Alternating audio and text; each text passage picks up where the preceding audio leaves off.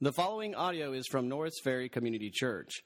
More information about Norris Ferry Community Church is available at norrisferrychurch.org. Amen. If you are a kid in here, you're dismissed to class. Thank you for worshiping with us. It's a joy to see the kids worship with us as well. So there's going to be a little bit of chaos while they exit. Welcome. Again, my name is Kevin. Pastor Tracy is out of town, and so you get me this morning. No, I'm excited to be here, and I hope that the Lord just continues to show His faithfulness, and I hope He shows that in this text and how we are called to walk in our faithfulness. And so, just for an idea of what today is going to look like, we're going to kind of review Joshua because we took a week off of Joshua, so we're back in it. So real quick, we're going to review Joshua, and then I'm going to share two stories of faith that are found in our text. One that shows a story of faith, and then one that shows faithlessness, a lack of faith. And then we're going to talk about how that applies to us today. And so first the review. What have we seen in Joshua so far? So remembering, Joshua has led the Israelites into the promised land, and the promised land is God's promise fulfilled, right? He promised this land to the Israelites, and then at the beginning of Joshua, they are crossing over into it. And God gives Joshua and the Israelites a very important message. He says, be strong and courageous, being careful to do according to all the law. Right? The Lord says at the very beginning of Joshua, do not let this book of law depart from your mouth, but meditate on it day and night. Why? So that you will be obedient to it, so that you will be faithful to it, so that they will abide in it, so that they will be faithful to God. And God, He promises His faithfulness to them. He says, I will be with you. I will go before you. And so the Israelites, they move into the promised land, and we see God's faithfulness. From the very first step into the Jordan River, what happens?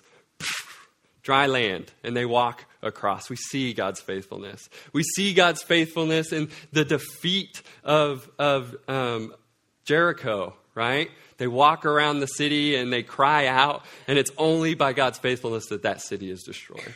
And we see God's faithfulness in the defeat of Ai. We see God's faithfulness in the defeat of the 5 kings, right? He throws stones from heavens and defeats the enemies of the Israelites. But then we also see in Joshua, what we've seen is that there's a lack of faith from Israel. The lack of belief in God's promises and a lack of obedience to His word. We see the sin of Achan, him hoarding some of the good of the cities that they've destroyed when the Lord said not to. We see their lack of faithfulness in them taking the Gibeonites as slaves when the Lord said don't take any slaves. And then we get to chapter 13, and it shows us a future promise. And God says, there's land that still remains, but I am going to be with you, and I will drive out your enemies. So He's reminding them again of the promise that He promised at the very beginning of Joshua. To meditate on my word, know my word, obey it, and I will be with you. I will be faithful. And then we come to the allotments of land.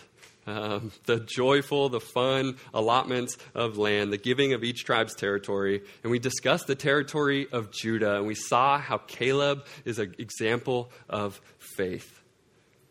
And then now here we are in chapter 16 and 17, and we're going to see the allotments of Ephraim and Manasseh, the sons of Joseph. The sons of Joseph. They get the land instead of Joseph. And in these chapters, we're going to see the two stories of faith. But before we go any further, let me pray for this time this morning.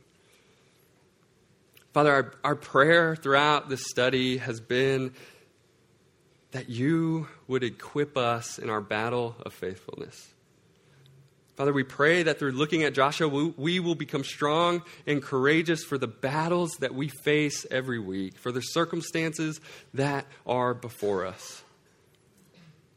Father, I pray that we will just know and understand, believe and trust and abide in your faithfulness. Father, if there's anything in our lives, any situations that are crippling us to be faithful, I pray that you would reveal that distrust in our lives. Father, reveal your faithfulness, reveal your character. Let us, in faith, trust and abide in your word and in your promises. In Jesus' name, amen. So look around you. Imagine all these people sitting around you, sitting beside you, are about to get their territory that was allotted to them. They're excited. You and your family have been waiting for years to see the land that the Lord is going to grant you. And now this time has come. It is Ephraim and Manasseh's turn, the sons of Joseph. And Joshua turns to them and he says, here is your land. Here are the boundaries of your land. This is where you're going to live. This is where your kids will live for generation and generation. This is where we are. This is the exact spot where Ephraim and Manasseh are. This is the land that the Lord had promised. And now they are here to the point where they get to see where they're going to be. But before we jump into the stories of faith in the land, we must understand why Manasseh and Ephraim are being given this allotted territory, the sons of Joseph. And this in itself is a massive sermon, and I'm not taking the time today to do that. But in your study guides, if you grab a study guide, it goes into more detail, and it takes you back to Genesis 48. And you get to see God's faithfulness. You get to see a beautiful story of faith and adoption. And it's glorious. So I challenge you, I encourage you to grab that study guide, download it from our website, and work through Genesis 48 and those questions. But in short, right, Jacob, the father of Joseph, remember Joseph was sold into slavery from his brothers. God, through God's faithfulness, comes back to Jacob and his brothers. And at the end of Jacob's life, on his deathbed, Joseph, he brings Jacob his sons. And he knows that Jacob is going to bless them. And Ephraim, we see here in Joshua 16 and 17, that Ephraim the younger is actually allotted territory before the older. That's not normal. That's not usually how it's done. And Jacob, on his deathbed back in Genesis 48, he gets up out of the bed. Joseph brings him his sons, and he places Manasseh, the older, by Jacob's right hand. But Jacob approaches them, and as he's blessing them, he crosses his hands. And he blesses Ephraim over Manasseh. However, he blesses them both. And he says that you're both going to be a numerous people. You're both going to be blessed.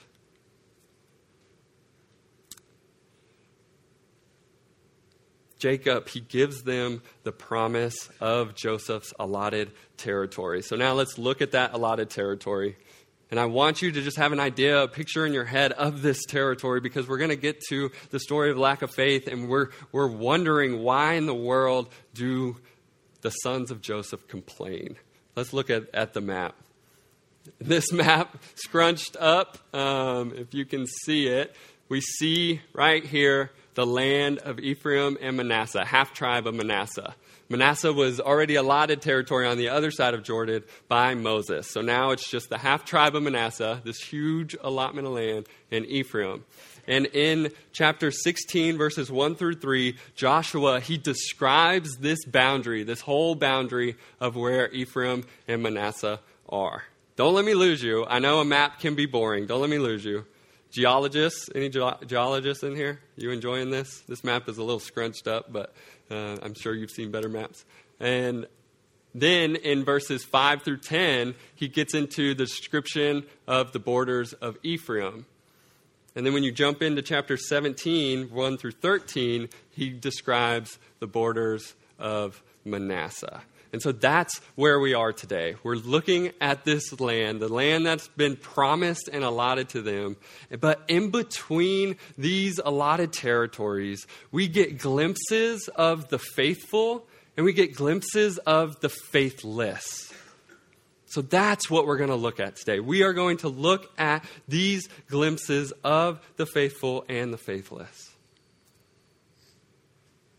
And so, Moses, he blessed this land. And he said that the land was blessed by the Lord. This land has the choicest fruits, the choicest produce. It has everlasting mountains and everlasting hills. It is gorgeous land. This is the land that was promised to them. And we come to chapter 17, verse 3 through 6. And we see the faith of 5 daughters. I call them the original Fab Five. I like to think of them. The faith of the 5 daughters. Read with me verse 3 through 6. Now Zelophehad, the son of Hepher, son of Gilead, son of Machir, son of Manasseh, had no sons, but only daughters. And these are the names of his daughters: Mahlah, Noah, Hoglah, Milcah, and Tirzah. You guys writing these down? You can name your kids, your daughters that. They approached Eleazar the priest and Joshua the son of Nun, and the leaders said, "The Lord commanded." And the daughter said, "The Lord commanded Moses to give us an inheritance along with our brothers." Wow. So according to the mouth of the Lord, he gave them an inheritance among the brothers of their father. Thus there fell to Manasseh 10 portions, besides the land of Gilead and Bashan, which is on the other side of the Jordan, because the daughters of Manasseh received an inheritance along with their sons. The land of Gilead was allotted to the rest of the people of Manasseh. These girls get land within the allotted territory of Ephraim and Manasseh. They approach the priest, they approach Moses and Joshua, and they ask for land. And the Lord, he commanded Moses to give it to them. This doesn't happen. We're in Old Testament times here right now, right? Women aren't allotted land. Usually, back then, they didn't even get an inheritance. Right? Only men do. Well, if we look a little further, we're going to see just how cool God is and how big the faith of the Fab Five is. Look with me at Numbers 27, 1 through 8. It'll be on the screen. Then drew near the daughters of Zelophehad, the son of Hepher, son of Gilead, son of Machir, son of Manasseh, from the clans of Manasseh, the son of Joseph. The names of his daughters were Mahlah, Noah, Hoglah, Milcah, and Tirzah. If you missed them the first time, you got them again. And they stood before Moses and before Eleazar the priest and before the chiefs and all the congregation at the entrance of the tent of meeting, saying, "Our father died in the wilderness. He was not among the company of those who gathered themselves together against the Lord in the company of Korah." Korah had a crew with him that was going against the Lord. But he died for his own sin. Okay, so he died for his sin, but he's dead. Their father is dead with no sons. Why should the name of our father be taken away from his clan because he had no sons? Give to us a possession among our father's brothers. Give it to us. Moses brought their case before the Lord, and the Lord said to Moses, "The daughters of Zelophehad are right. You shall give them possession of an inheritance among their fathers and brothers, and transfer their inheritance of their father to them, and you shall speak to the people of Israel. If a man dies and has no sons, then you shall transfer his inheritance to his daughters." Girls, are you high-fiving each other? Go girls! Yeah! So under traditional rules, daughters, they didn't inherit the land. They didn't inherit the land from their fathers, but they received a dowry when they were married off. They received a cow or a pig. But if a man did not have any sons, his estate would just pass to the nearest relative. And if that's the case, and this is what the girls point out, then the land would just pass out of the family and the name would just be forgotten. The name would just disappear. The daughters, knowing that, they approach the priest, they approach Joshua, they approach Moses, they approach the Lord, and the daughters then ask to inherit their father's land, and the Lord promises them land. God, he broke the social standards. He broke the social standards. The daughter's faith here to approach them is tremendous. This normally doesn't happen. God had promised Israel this land, and the daughters would have been left empty-handed. They did not have their father or any brothers to inherit any part of this land. And they, in their faith, they were sure of the word of the Lord. He promised land to Israel. They were sure of his word, and they were sure that it would come true. And the Lord would provide land for Israel. And the daughters in faith, they wanted part of this. They wanted an inheritance in the land that was promised by God, but Israel had not possessed it yet. They didn't even have the land yet, but they knew that his promise was going to come true. They, in faith, were sure of God's promise. They were sure that the land would eventually be conquered and God would eventually assign it out. So in faith, they trusted in God's word. In faith, the Fab Five, they declared this land, the land is ours and we want our share. You see, they believed God's word of promise for an inheritance, and then they acted accordingly. And so what happened? They fittingly were promised what they asked from the Lord.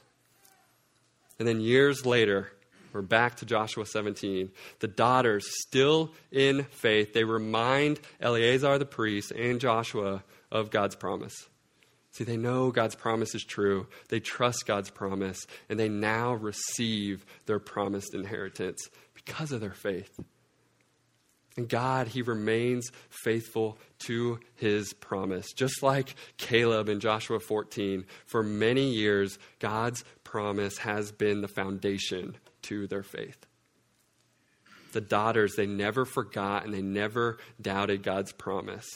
And it's in this faith that they abide in the promise and act by asking Joshua and Eleazar in what has already been promised to them. So in this story, in this first story of faith, we learn two important aspects of faith. First, faith trusts in God's promise. Faith trusts in God's promises. For years, the daughters trusted the Lord to deliver on his promise, and they knew he was faithful and believed his word. They believed his promise, and they never stopped believing it. Faith trusts God's promises. Second, faith abides in God's promise. Faith abides in God's promise. The daughters, they knew what was promised to them. They acted in accordance to that promise, and they received their inheritance. So we see that faith is more than just a mental agreement to a set of facts, but it's actually acting on what you know to be true. Faith is more than just us agreeing and trusting in a set of facts, but it's acting on what you know to be true. They lived their life abiding in the promise that God gave them. They simply know God's promise, and then they live in light of it. So as I start to go into the second story, I want you to briefly think about your faith as we continue on. Do you trust and abide in God's promises? Do you trust and abide in God's promises? And at the very end of chapter 17, we come to a story of faithlessness. A sad, sad story. But it's a story we see within all of the Israelites. It's common. Their lack of faith. The faith of the sons of Joseph. 17, verse 14 through 18. I'm going to kind of read them a verse at a time and talk about it.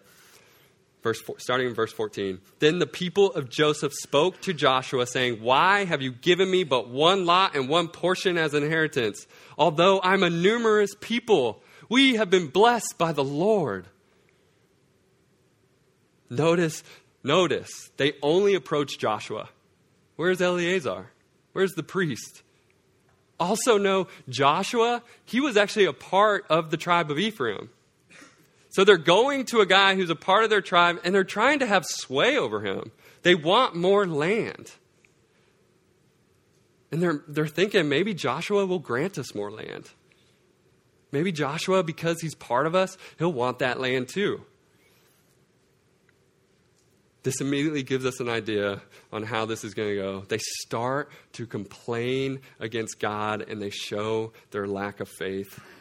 And for me, I read that verse, and I picture a little kid running up to a father or mother, whoever says yes the most, and asking for more candy because they have been obedient. And that's how I read this. Why are you giving me but one lot and one portion? You know, I'm a numerous people. I have been blessed by God. Give me more land. Ephraim and Manasseh are saying we are two families with a bunch of people because God has blessed us. Shouldn't we get more land because we are blessed? Because God has blessed us? And I love going back to God's word. This is huge. This is what we're going to hit on at the very end as well. But in God's word that he's even given to them, the Pentateuch, the first 5 books of the Bible, in Numbers 33, verses 50 through 56, he's already answered everything that they're going to complain about. Let's look at it. And the Lord spoke to Moses in the plains of Moab by the Jordan at Jericho, saying, "Speak to the people of Israel and say to them, when you pass over the Jordan into the land of Canaan, then you shall drive out all the inhabitants of the land from before you and destroy all their figured stones and destroy all their metal images and demolish all their high places. And you shall take possession of the land and settle in it, for I have given the land to you to possess it. You shall inherit the land by lot according to your clans. To a large tribe you shall give a large inheritance, and to a small tribe you shall give a small inheritance. Wherever the lot falls for anyone, that shall be his. According to the tribes of your fathers you shall inherit. But if you do not drive out the inhabitants of the land from before you, then those of them who you let remain shall be barbs in your eyes and thorns in your flesh. And they shall trouble you in the land where you dwell, and I will do to you as I thought to do to them." It is clear here that whatever land is allotted to the tribe is the land that they will receive. The Lord has already answered their question, has already answered their complaint. If you are a large tribe, you shall receive a large inheritance. Do you remember the land that they got? Do you remember the allotment that they received? Manasseh was a massive tribe. Ephraim was a massive tribe. They were blessed, and they got a huge allotment. They have a huge allotment of land. They receive a large portion of land that has choice fruits, that has everlasting hills. That was blessed by the Lord. Its yield of produce is massive. The Lord blessed it. But what do? They complain. And here we see them complaining to Joshua. But ultimately, who are they complaining to? They're complaining to God. They are discontent with what God has promised and given them. They don't remember God's promises. Maybe they ignore them. Let's look at how Joshua responds. Verse 15. "If you are a numerous people, go up by yourselves to the forest, and there clear ground for yourselves in the land of the Perizzites and the Rephaim, since the hill country of Ephraim is too narrow for you." Joshua's response is repeating the reason they used to try to get more land. If you are a numerous people, which we know you are, then go to the forest in the land that the Lord has blessed and clear it out. Make more room. Go to the land of the Perizzites and the Rephaim and create more space. What you don't know about the Perizzites and the Rephaims are they are giants. They're giants in this land. So you can start to see some fear here. They don't want to go to this land. They're scared to go to this land. Maybe, too, they're just lazy. They don't want to do the work. Joshua says, you have the manpower, do work. See, his point is clear. They've been allotted land. Now go attack the enemy and take the land. Remember God's promise. He's with you. He's for you. He has already given you the land. But again, the people of Joseph, they complain. And again, they show their discontentment. Look at verse 16. People of Joseph, they said, the hill country is not enough for us, yet all the Canaanites who dwell in the plain have chariots of iron, fear. But those in Bethshean and its villages and those in the valley of Jezreel. This definitely shows their fear. They bring up another excuse why the land is not good for them. It's not safe. It's not safe. We're not comfortable here. There are Canaanites in the land who have chariots that are surrounded with iron. Nothing we do is going to be able to penetrate that and kill them. Remember God's promises. God is faithful. He will destroy those chariots of iron. That is Joshua's response. Look at verse 17. You are a numerous people and have great power. You shall not have one allotment. But the hill country shall be yours, for though it is a forest, you shall clear it and possess it to its farthest borders. For you shall drive out the Canaanites, and though they have chariots of iron, and though they are strong. So again, Joshua, his point is clear. He's repeating himself. It's almost like Joshua is asking, have you not learned anything from this whole conquest that you have just embarked on? Have you been walking around with your hands over your eyes? Have you been walking around with your thumbs in your ears? Ignoring God's promises, not remembering and seeing God's faithfulness over and over. See, provision was already made for them to have more territory. But they would have to subdue it. They would have to settle it by their own energy and their own persistence. You see, the territory is not what is insufficient. Their territory is not insufficient for the amount of people they had. Their faith is. They lacked faith in God's promise, and Joshua twice pointed them back to what God has already promised. God is faithful.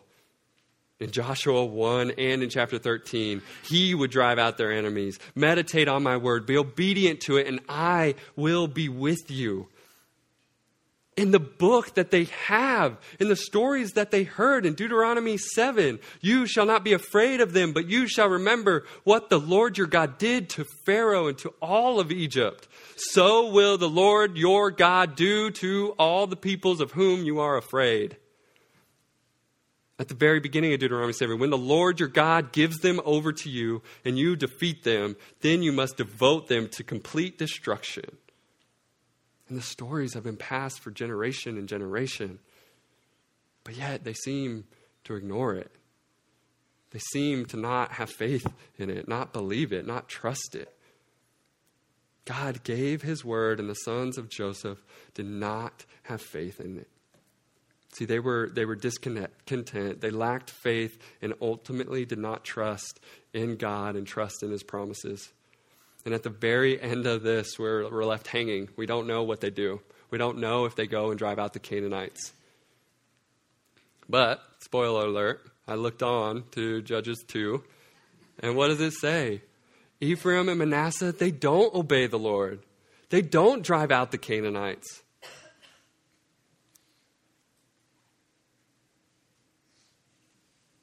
And it even says that the people became thorns in their sides because of it.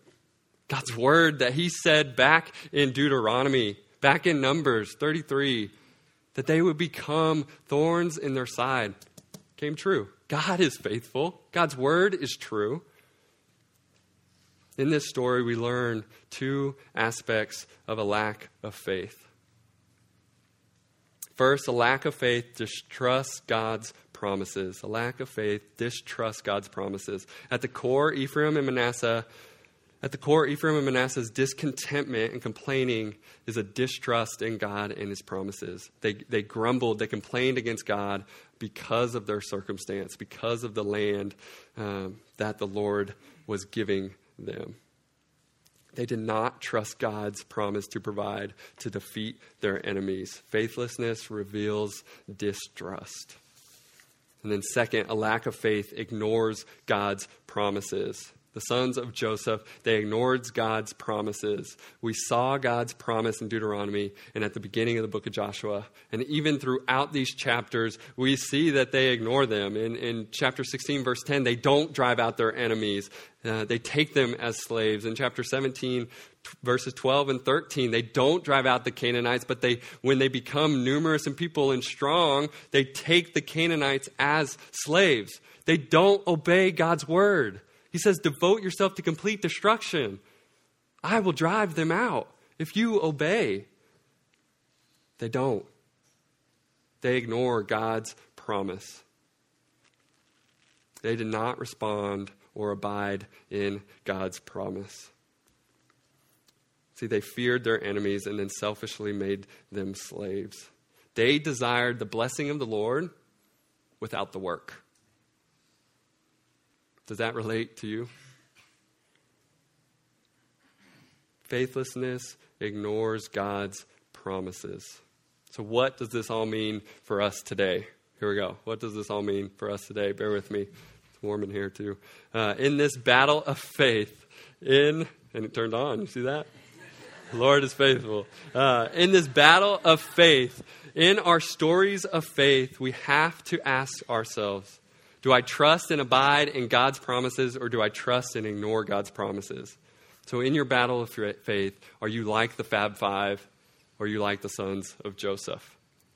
Now your circumstances, they change. So one day you may be like the Fab Five. One day your faith may abide and trust in God's promises. But then the next, you may be like the sons of Joseph. You may be like Ephraim and Manasseh, and you may lack faith in a circumstance, in a situation. No one said being a Christian was going to be easy. No one said walking in faith would be a cakewalk. I would love a cake, yes, as I walk, but no one said it's going to be easy. God, He calls us on paths that are difficult, and sometimes we don't understand why. But that's okay. It's okay not to understand why. And for us to have faith on this path, we must trust and abide in God's faithfulness, in God's promises. Because it is in God's promise where our faith doesn't waver. We are not going to be perfect in our faith, but we know someone who was perfect in their faith. We know someone's faith who is not wavering. We know someone who is continually perfecting our faith, and that is Jesus Christ. So as the path is difficult, as we come across giants, as we come across forests of trees that we just don't feel like cutting down, as we come across armies, we need to remember God's faithfulness and God's promises. And how do we do that? By going to His Word, and all of God's promises are fulfilled in Jesus Christ. When our faith is wavering, when we lack faith, we need to endure. The author of Hebrews, in Hebrews 12, he relates to our walk of faith, our battle of faithfulness, to a long run. And he says we must endure. And how do we do that? By looking towards Christ. Yes, there's examples in God's Word of God's faithfulness, of God's people being faithful. But you need to take off this sin that is obstructing you, and you need to look towards Christ because He is perfect.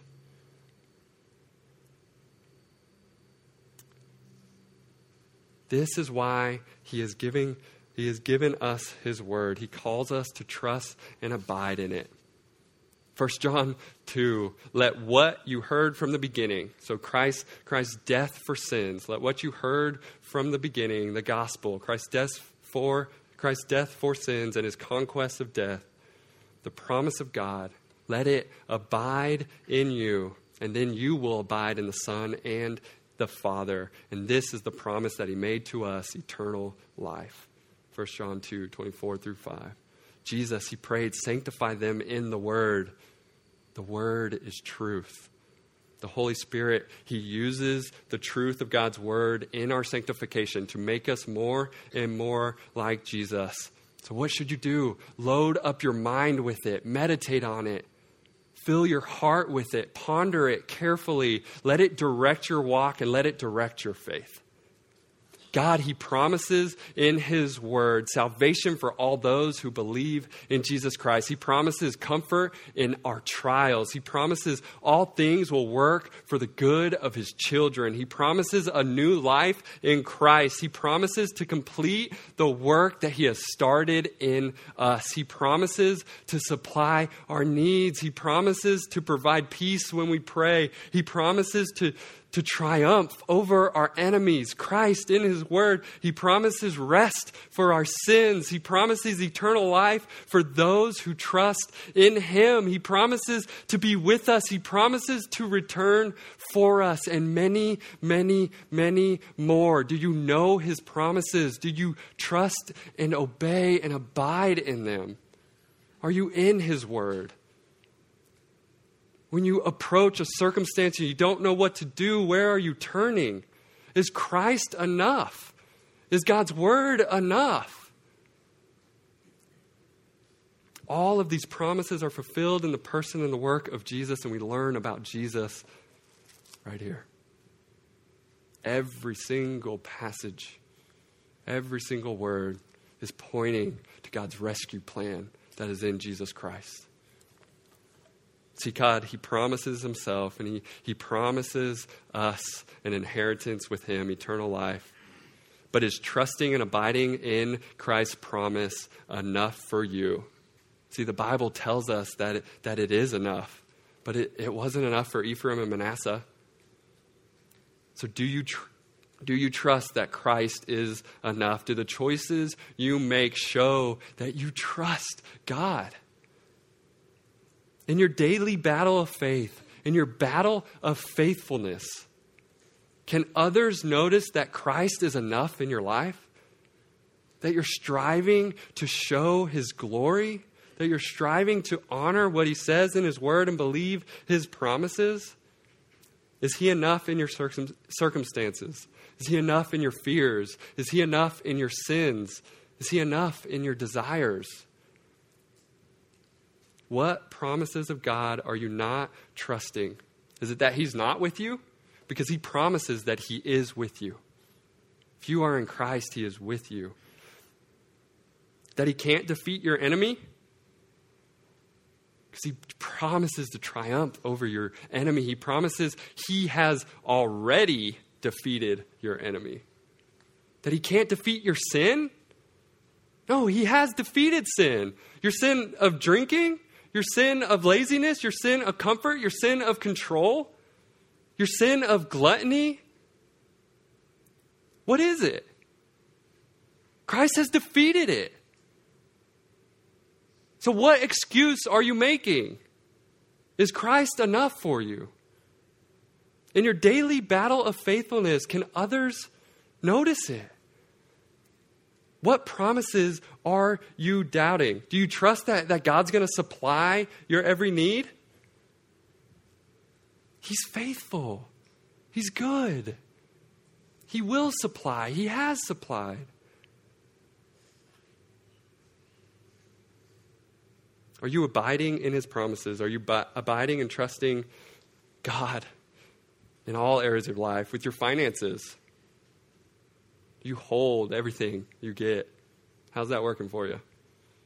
Do you trust God with your finances? Do you trust God in your relationships? Do you abide and trust God when you're at home late at night on your computer? when you're on your cell phone, when you're sharing the gospel? Do you believe that he's with you? Do you live your life in a manner knowing that he is with you? He is right there with you. When you're tempted with sin, he promises a way out. Do you take it? What areas of life do you fear? What gives you anxiety? What makes you worry? God, he promises to be with us, to provide peace, to comfort us, even while we are in our trials. Do you repeat the promises over and over in your head when you approach situations, circumstances, and sins? Is he enough? Is God's word enough?